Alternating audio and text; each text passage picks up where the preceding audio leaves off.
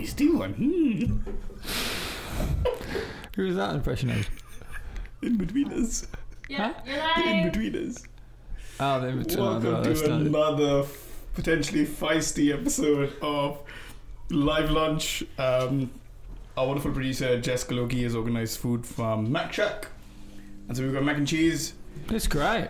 I'm a big fan. What did you get with your mac and cheese? This is like meatballs and tomato sauce. What's the new one? Mushrooms. Mushroom. Short store there. Oh, I had spicy Christine? pepperoni. Pepperoni. Yeah. Well, Right, mate, I'm not the mushroom mac and cheese guy. You come in late. That's what you get. Fair play. Sorry. Anyway. Hi everyone. Hi everyone.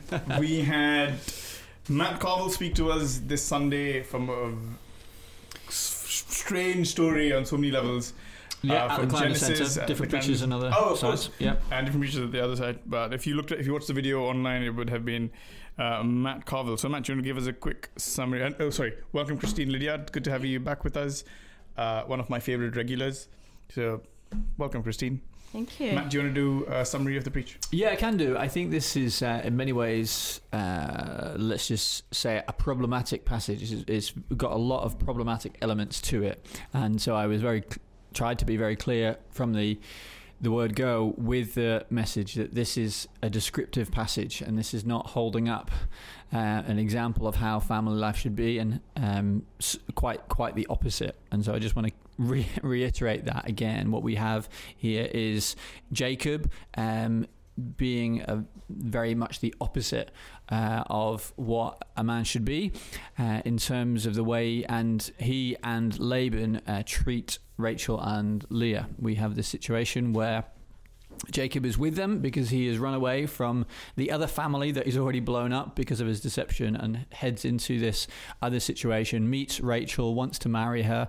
Laban, Rachel's father, sees this as an opportunity to exploit for his own gain and tricks Jacob into marrying Rachel's sister Leah, who's the older sister, and Jacob ends up marrying both of them. And so I kind of looked at the different characters, Jacob and Rachel and Leah, and things from their perspective and how they have been treated.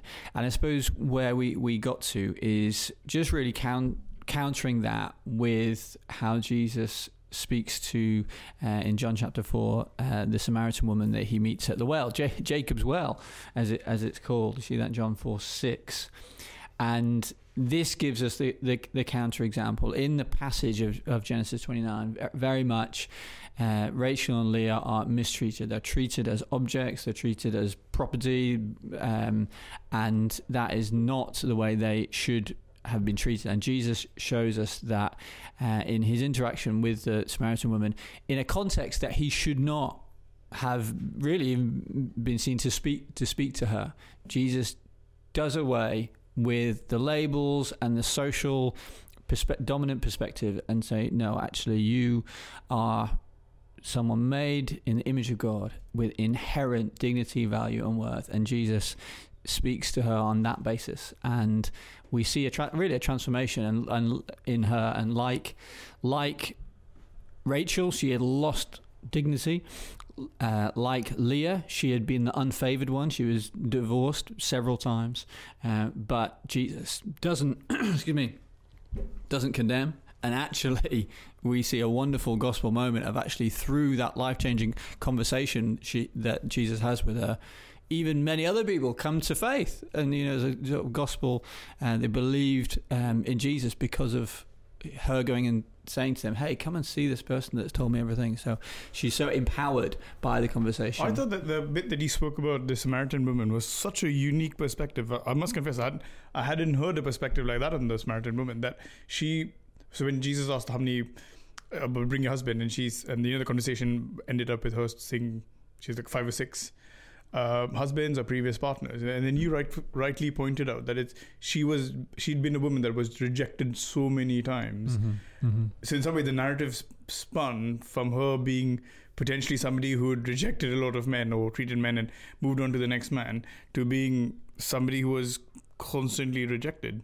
And that's the kind of person that Jesus went after and then used. Because she would have been seen that way at the time, And I think we have to be honest with ourselves when we read bits like that, and we think of her as being an immoral person. Yes. Or we think even of this passage, Genesis 29, Jacob gets tricked, and I think it's not really about Jacob's the perpetrator. Who's the victim here? Who's this about? I mean, I have to give credit to someone else. Was it you, or is it someone else in our preaching meeting in terms of bringing in that woman at the well? Did you mention it? I think so. I don't know.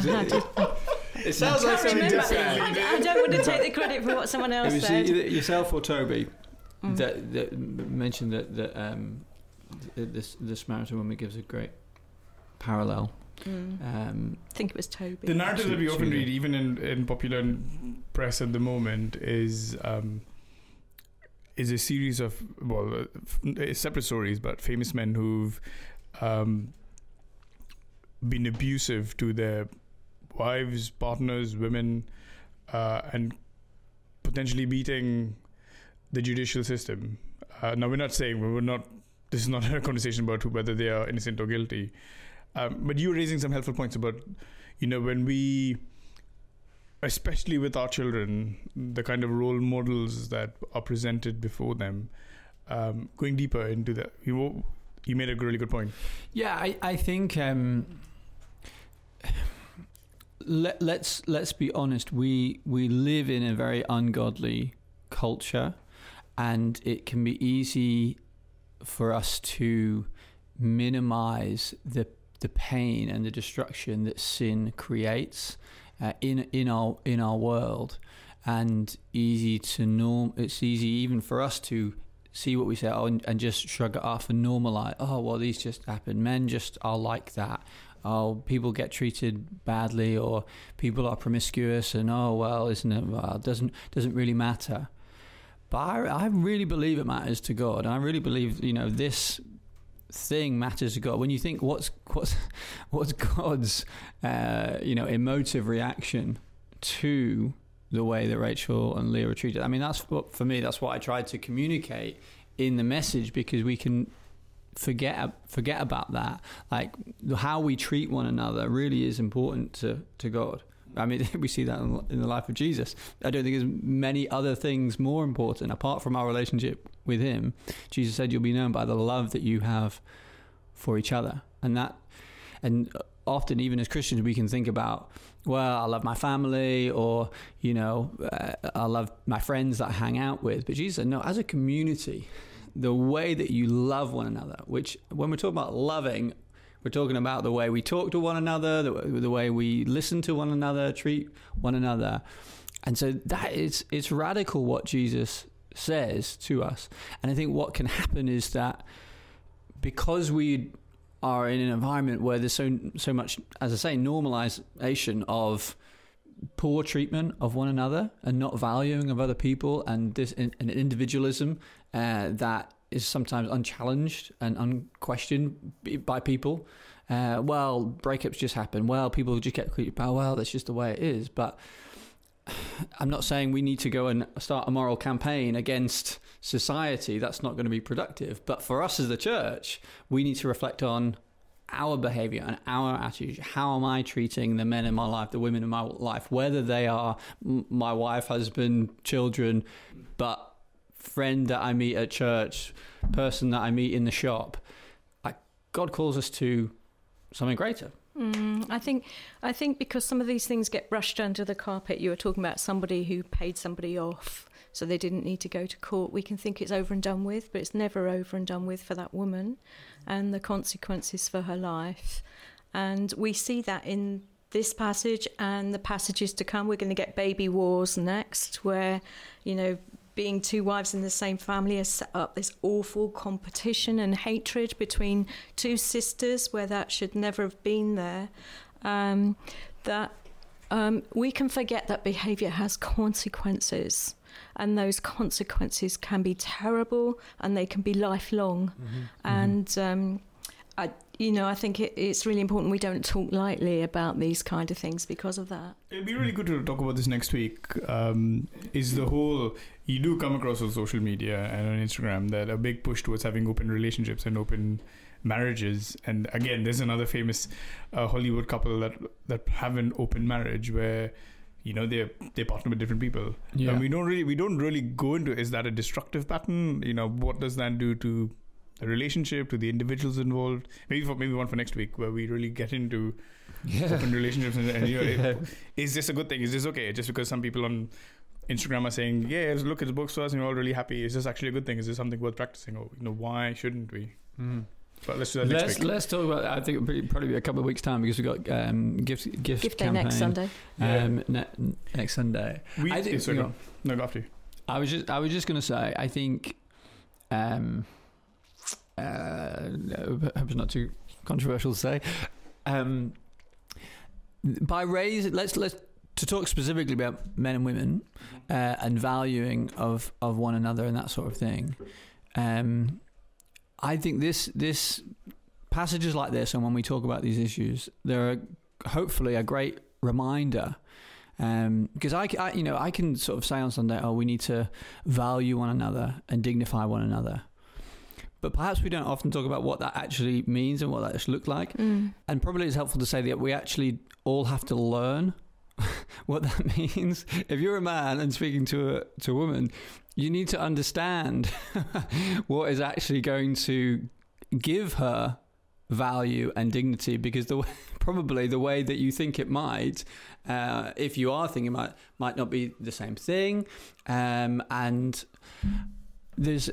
I think it's important as a community that we start having these conversations and talking about what does it mean to value one another, and show dignity to one another. Because sometimes we can say, there's opportunity to do this, and you do this, and we do this, and look, you're doing this, so you're valued.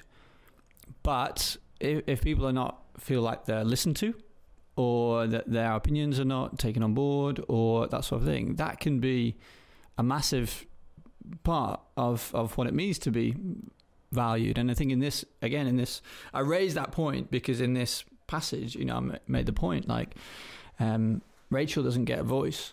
She doesn't get asked. And that's not a good thing. And in contrast to the earlier passage, when Rebecca does get asked whether she wants to marry Isaac, and that's empowering to her to be asked and that sort of thing. And so I think, we as speakers, leaders, elders in the church can say we don't always get this right, but I think we are trying to always reflect on this and do this. And I raised the point about the preaching team. I think it's important that we have a preaching team. I get the credit for a Sunday when it goes well, but the first thing I tried to say to people is actually a lot of this content was brought out in a group of people with different life experiences, men and women, and I think the more we can do that, the more healthy it is. The more I would just want to serve people as well as we can do with what we say on Sunday. There's a little rant there. I think, Christine, we've talked about the value and the dignity of women. If you were being honest, how should we be doing that in church? And if we aren't doing it well, how and where could we do it better? That's a big question. Matt's had his rant, so your turn. Christine doesn't rant. Well, let me just tell you my reaction to the sermon on Sunday. I actually shed a tear because I felt like I'd not really heard a sermon like that really affirmed women in that way so explicitly. And I think that is part of the problem, is that we're not necessarily explicit enough. We're not articulating that value and worth. And women who are in a church where there is predominantly a male leadership that do most of the speaking, for example, can infer, there isn't a place for me, or I'm not allowed to speak, or I shouldn't. and that's not right, but it can be inferred. And I think that it's so good that we just keep articulating the value and worth of men and women, and to talk about our primary relationship with each other is as brother and sister. And I think that takes it out of the men-women thing a bit. But there should be love between us, appropriate love between us. There should be encouragement and maybe advocacy. Sometimes, women can feel like, I have got something to say, but I've got such a tiny voice and I don't know how to do it. And sometimes we need to come alongside one another. I know people have done that for me in this church.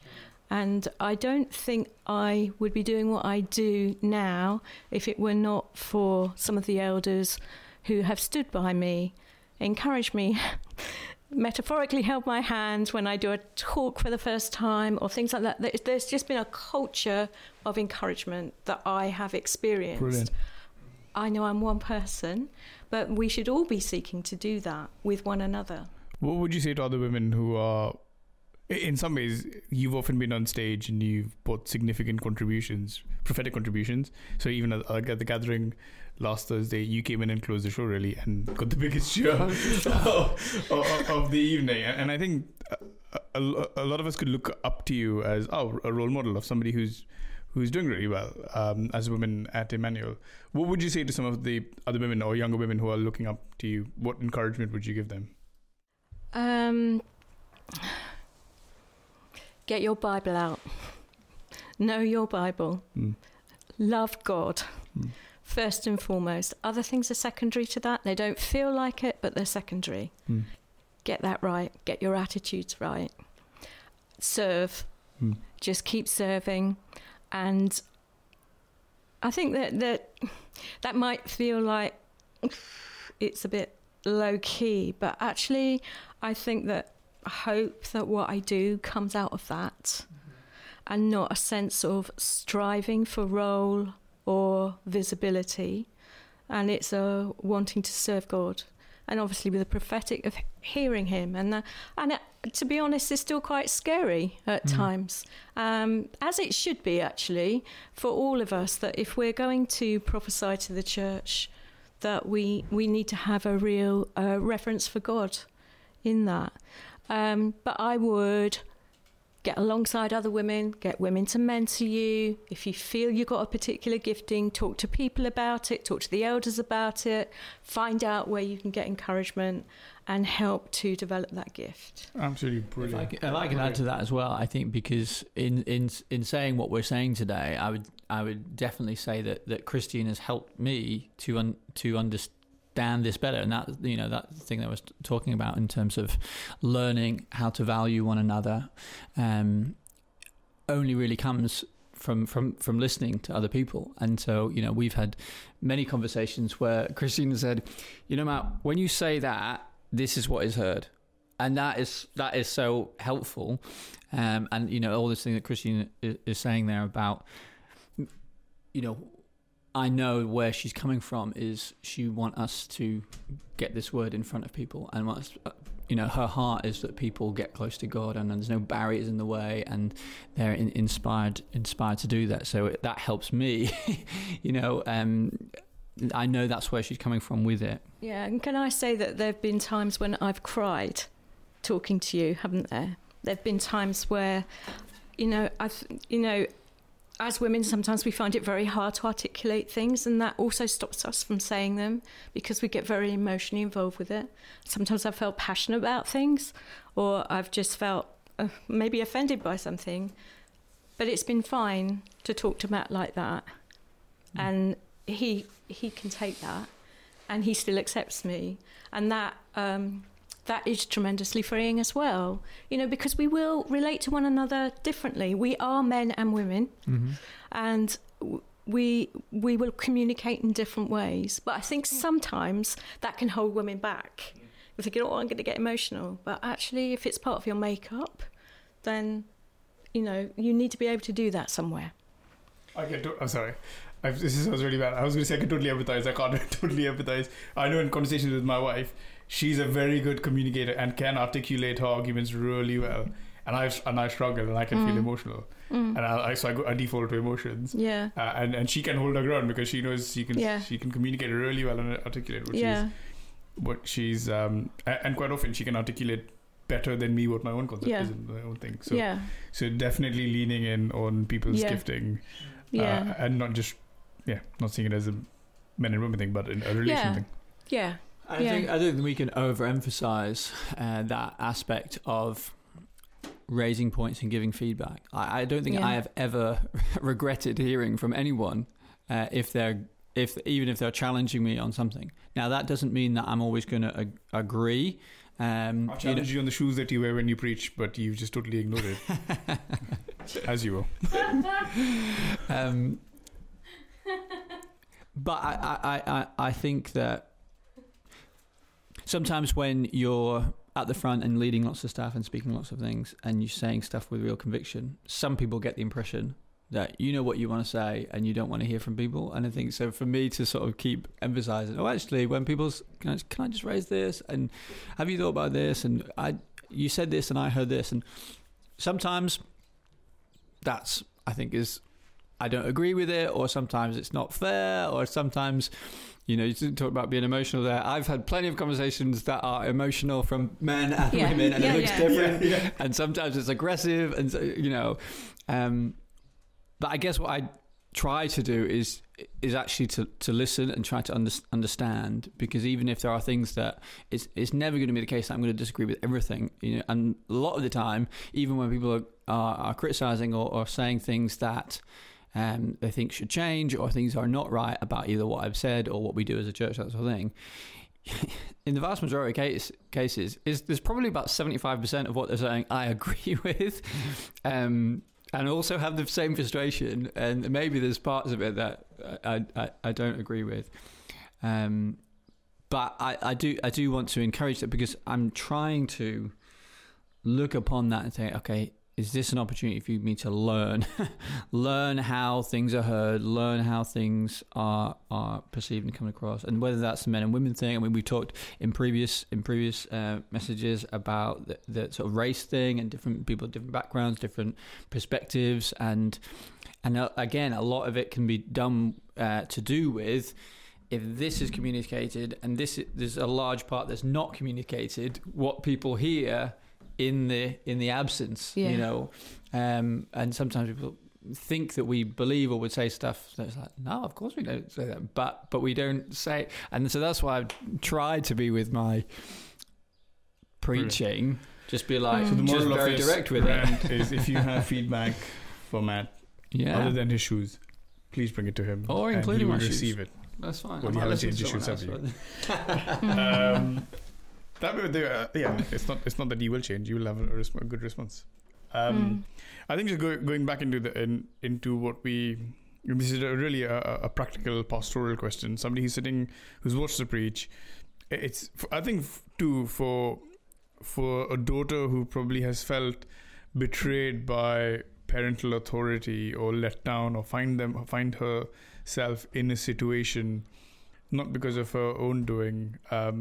And I guess the second part is for a father who's probably not treated his children well, and is kind of living with, it's been the weight of that decision, or the guilt of that decision, or those decisions in the past, maybe ongoing, I don't know, that they're now living with.